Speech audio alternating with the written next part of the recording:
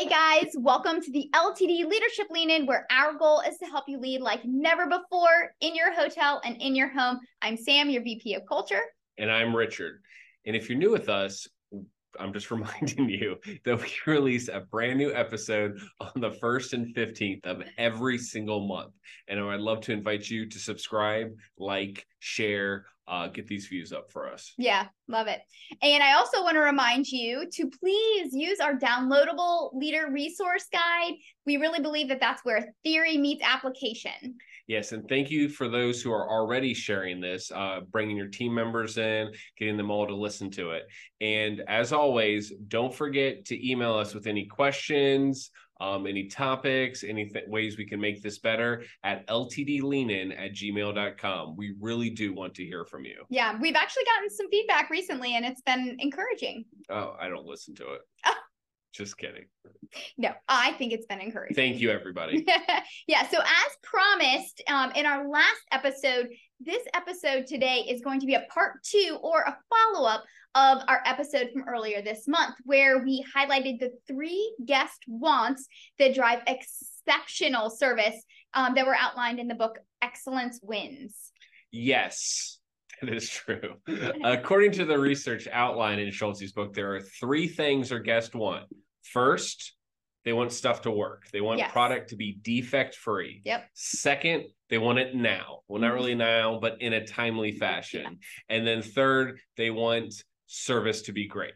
So, and the people to be nice. And the people to be nice. Yes. So stuff that works. Yep. Fast. Yep. And nice people. But we also want to make sure, remember or remind you guys struggling today, remind you guys that the third one is the most important, maybe even important than the first 2 combined, because great service can overcome any other shortfalls. Yep. And we also offered specific examples of each of those things and how we can really be intentional about fulfilling them, really no matter what role we're in. So if you haven't watched the episode that was released on the 1st of this month, please go back. We encourage you to see that, or at least push pause, go back, and then come back to us today. Yes, you got some homework. Okay, so moving on from the 3 guest wants, Schulze, you want to show him? Schulze goes on to explain that customer service is really and truly everybody's job. And he explains that customer service starts in the parking lot, right? Or really the first visit to the website, or even really the first ring of the phone. Yeah, and he goes on to offer a number of steps of which way we can make sure that we're offering excellent customer service. The first is offering a great welcome. With a great welcome, you show immediately that you are glad this person has chosen to come your way. Mm-hmm. He developed the now industry standard 10-foot rule. Ooh. We referenced that in another episode. Yes, it wasn't Jesus, it was Schulze. His expectation of his entire staff was that as soon as a person gets within 10 feet of them, they must immediately say with genuine sincerity, good morning or good afternoon. And the key here is that the welcome is honest, sincere, and personal. Yeah. So he actually notes in the book that after, analyzing, they did hundreds and hundreds of surveys, thousands of comment cards, and they actually used J.D. Power and Associates to analyze the data. But they learned that if a customer's first 4 contacts with the hotel go well, so as an example, right, the reservation agent that they talked to, the front desk associate, the houseman, the breakfast attendant, if those first 4 interactions, whatever they may be, with the hotel go well, then there will be virtually no complaints thereafter. However, if something goes amiss in the beginning, the complaints start to come in quickly. So let's say the check-in was too slow, the room, then what happens is, nope, now the room's not clean enough, or the food is too cold, and on and on it can go. So some of these complaints, they may not even be true, but because the initial impression or those first 4 interactions may have not been ideal or up to expectations, that temperature has been set from the start, and it sometimes leads to more complaints moving forward. Yeah, it kind of gives us that little self-serving prophecy of that once something, we keep looking to continue to look for whatever our impression already is. Yeah. So if it starts off well, then you're forgiving, but if it starts off terribly, then you're like, oh, It is terrible. Yeah, that makes sense. Thanks. The second step he outlines is complying with the customer's wishes. The focus here is not on our agenda, but it's on theirs. We want to make sure when you want to make the upsell, but what's most important is what's on their mind. That's why we say, how may I help you? I'm happy to do so. And then you really listen to see what's on the mind for them, what they actually want out of us. And then it's our job to try as hard as possible to find a solution for their actual need. Yeah. So not that we've had, a great welcome and now, we've complied with the customer's wishes. Now the final part of that customer service journey is saying goodbye. So we've had a really great welcome. We've complied with all of their wishes. And now we need to have a good goodbye. And it's critical that we're intentional about saying, thank you for staying with us. Thank you for allowing us to serve you. Yeah, the sincere goodbye leaves that last impression, the last thought we get out of it. And we really lose a lot of opportunity in our industry with that, with, self-checkouts or emailed receipts or anything like that. And so it does take a lot more effort with the intentional goodbye.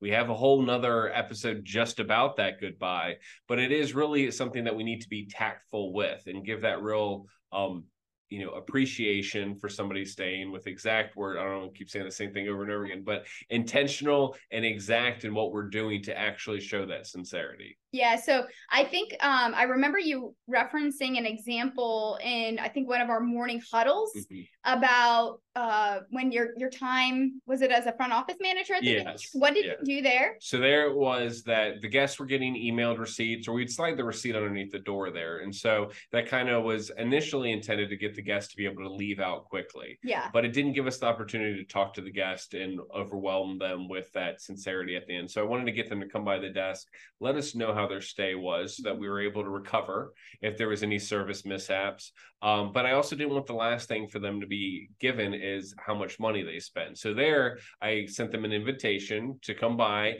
and hand me the letter back in exchange for some delicious cookies. Yeah. So that way, that warm welcome of that DoubleTree cookie, which is, a little trademark item for them, is now with the last thing that they get. And they remember it and bring that warm welcome to a closing with that warm goodbye. That's great. That's an awesome tip. I wanted to bring that back up because I thought it was so good. Thanks. So like we said, it's always important to say, thank you for coming in today. Thank you for allowing us to serve you. And in the book, Horst actually references an NBC, anchor person. His name was Jose.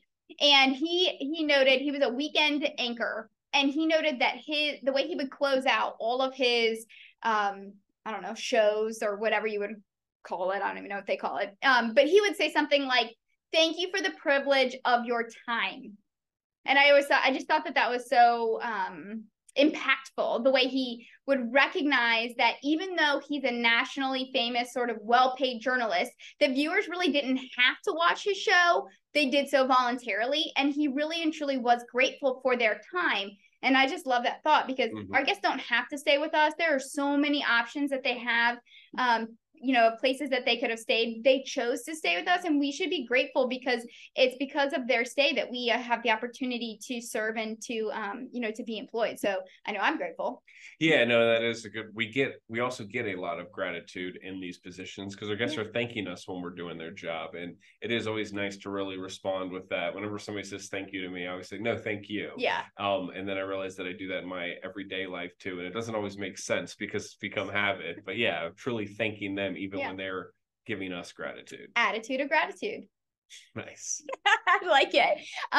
So beyond that, one of the other things that's pointed out in the book that I really appreciate is this customer service is not only for frontliners, right? He gives the example of a chef.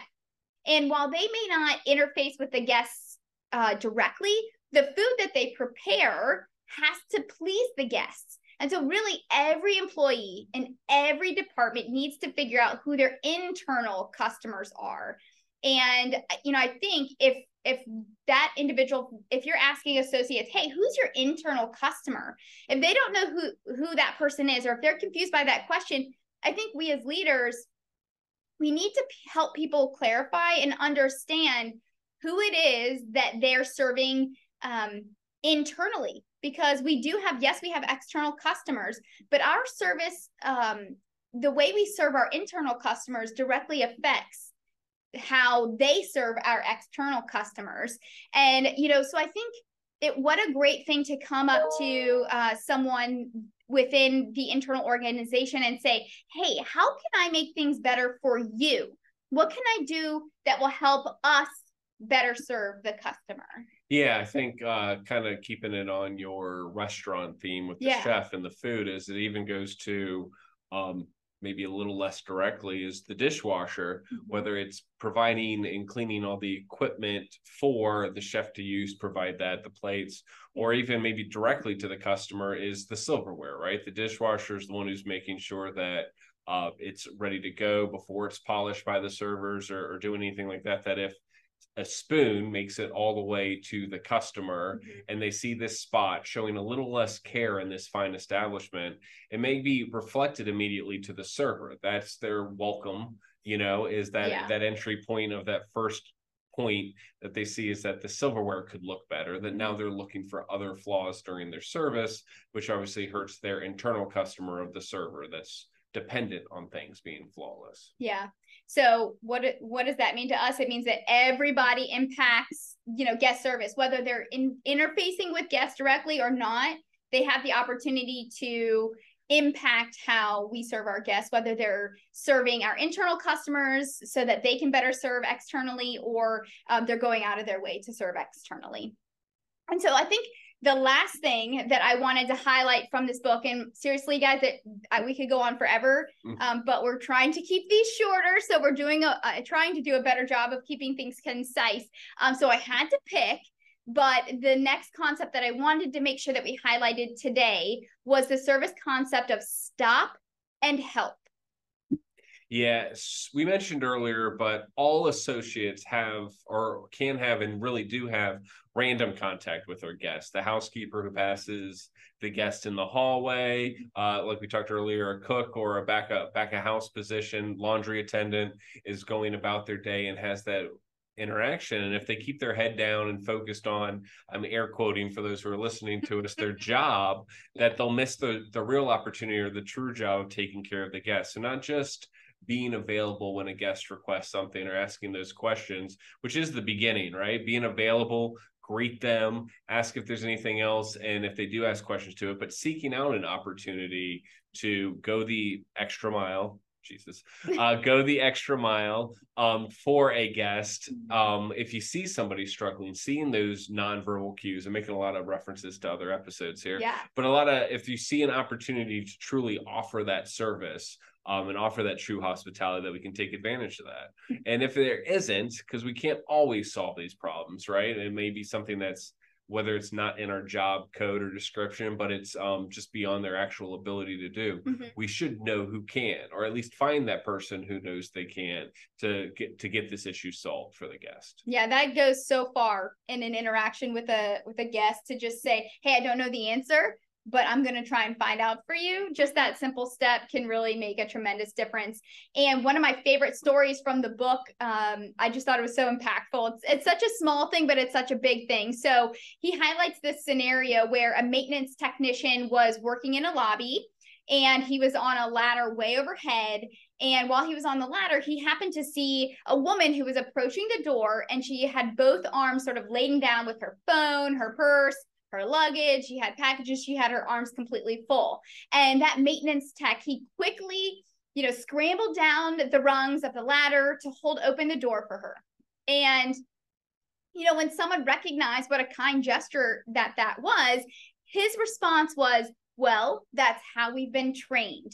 And then he proceeded to pull out, he had a small placard from his pocket, which contained the Ritz-Carlton Credo. And on that, it says, I think it was number 4. He says, we assist each other stepping out of our primary duties to effectively provide service to our guests. And that is the way they do things. So, for example, in our Rainmaker organization, in our sales organization, we have something called imperatives, which are similar. It helps us decide how to act, how we behave, sort of helps us filter decisions on how we do things through these imperatives. And it's a similar concept. So Ritz-Carlton has a credo. And on that credo card, they have a number of sort of ways they do things. And one of those things that they have is this sort of concept of stop and help, that they're, that the way they behave, or a part of being a part of the Ritz-Carlton family, is that they assist each other and they always step outside of their primary duties to provide service to people. And he really went on to say that, they highlight one of those 24 standards at the start of every shift. So that huddle, right? And so that the expectations are really clear and everyone on the whole team really understands that service culture. And I just thought that story was such a, like I said, it's a simple story and it's something that we could see any day, every day in our hotel, but it's simple, but it's not easy. And while we think it's obvious that, we as associates are paying enough attention to, we got to step outside of our role to make sure that our guests is served. It's not always obvious because, like you said, we're head down, focused on our work, and we're not always thinking about it. It's not that we don't want to. It's just that, if it's not intentional, sometimes we sort of miss it. Yeah, I mean, we are a service organization and a business at the same time. So we've also been drilled in efficiencies and focusing. And I mean, every room attendant in our organization has so many minutes to do their job that it's easy that something can be distracted for that. We have a start and stop time to our day, yet a full day of work. So I do love that example because there's every reason in the world to not climb down from that ladder, right? It's all the steps that he has to take down, or this person had to take down in this case, is coming away from his job. There's probably other people who could have stepped in as quickly, but it's also a great story because when our guests notice when people are doing something out of their role. We see it in the comments. I experience it, whether it is, the general manager of the hotel, taking the luggage out themselves instead of finding somebody because they saw that moment, or, a room attendant taking a guest all the way downstairs and stepping off of their floor to get this accomplished. The guests often understand when somebody is going outside of their role to take the job, and has that much more of an impact. Yeah, that's great. All right. Well, can you believe it? Are we done? We're done. Well, let's wrap this up. Okay. All right. So recap time? Recap. All right. So we have 3 primary steps to creating an excellent customer service experience. The first is a warm welcome. The second is complying with customers' wishes, doing what they want, not so much necessarily what we think they want. And then a sincere goodbye. Okay. And of course, we don't want to forget about that fundamental but very critical concept of stop and help. Perfect. All right. Well, let's wrap it up here. Don't forget about the downloadable leadership leader guide. Whatever. Some of those words are correct. So download that little thing in the link below or to the side. It really does help. Yes, it helps really bring it in, hone it in, and get some value out of it. And let's wrap it up. Let's wrap it up. Let's lean in and get better together.